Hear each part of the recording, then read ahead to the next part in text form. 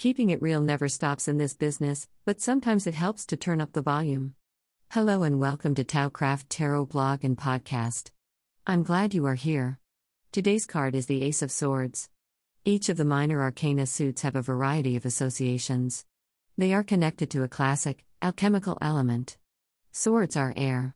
Each suit has a handful of keyword connections that apply to the whole suit over and above the individual card meanings. For swords you have things like action, intellect, logic, and the realm of mind. I deliberately chose the Ace of Swords for today. It wasn't a random thing. It was the best card I could think of that would represent what I want to talk about. The topic is reverse engineering the card instead of the card inspiring the topic for a change. Reverse engineering your daily card is kind of fun to do every now and then, and a good way to help learn the deck if you are just starting out. Think of something abstract, a feeling, an idea, any intangible concept, and then browse the tarot cards or an oracle deck or any visual image anywhere that resonates with that intangible idea. The Ace of Swords is associated with keywords like truth and communication. That makes it a good card for what I'm aiming to do today. It's an exercise in disclosure and transparency.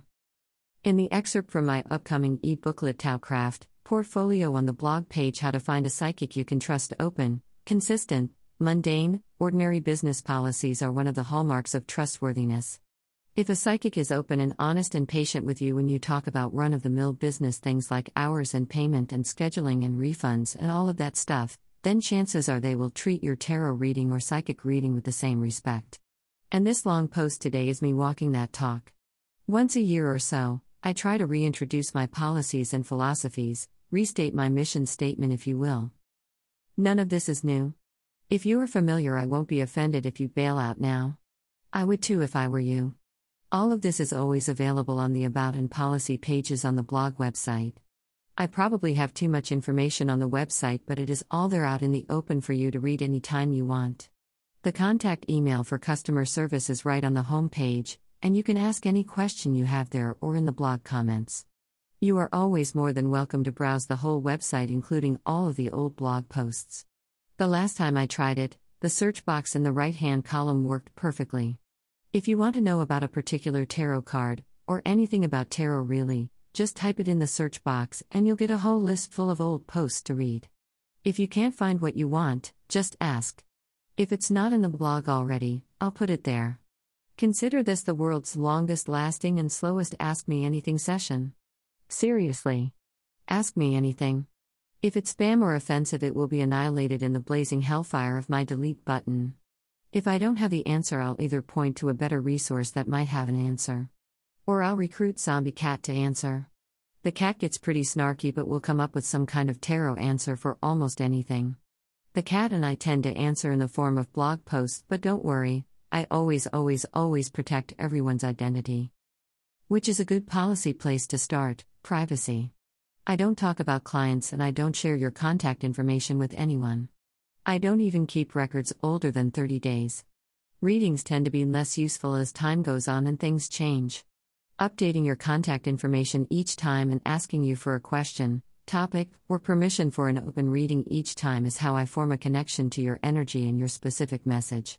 Once I make the shift out of clairvoyant mode into normal mode, I don't remember details about the reading very well. This kind of tarot is like the pre-technology psychic equivalent of Telegram or something like that. That's what ephemeral means when I say that I do tarot exclusively as an ephemeral folk art service. It was never intended to last a long time. Yes, it is so-called entertainment only, but it really is spiritual guidance and emotionally engaging and uplifting and inspirational and empowering and stress-relieving and so much more. I've called art with heart for the past 30 years, and in my experience that has proven true. There is a certain emotion and spark created in each unique individual reading that can't really be recreated. With each passing moment, one reading fades and a new connection with energy, spirit and universe sparks into being. Because of that constantly changing, ephemeral nature of this kind of work, exchanges are impossible. You know all of this going into a tarot reading, so no refunds are available. That being said, I promise to work with you to make a reading as enjoyable and helpful as possible. Every email reading includes a follow-up email at no extra charge for any questions or clarifications. To paraphrase the ebook, I want to show you the art of tarot, and this blog is my portfolio. There is more. Policy is pretty boring, so let's stop there for now. I'll bore you to tears with more of this on another day. Thanks for listening so far. Next time it will be a little juicer when we talk about predicting the future. The socials are going to be quiet this week, but stay tuned here to the blog and podcast. It's turning out to be a good week for bigger reads and behind the scenes.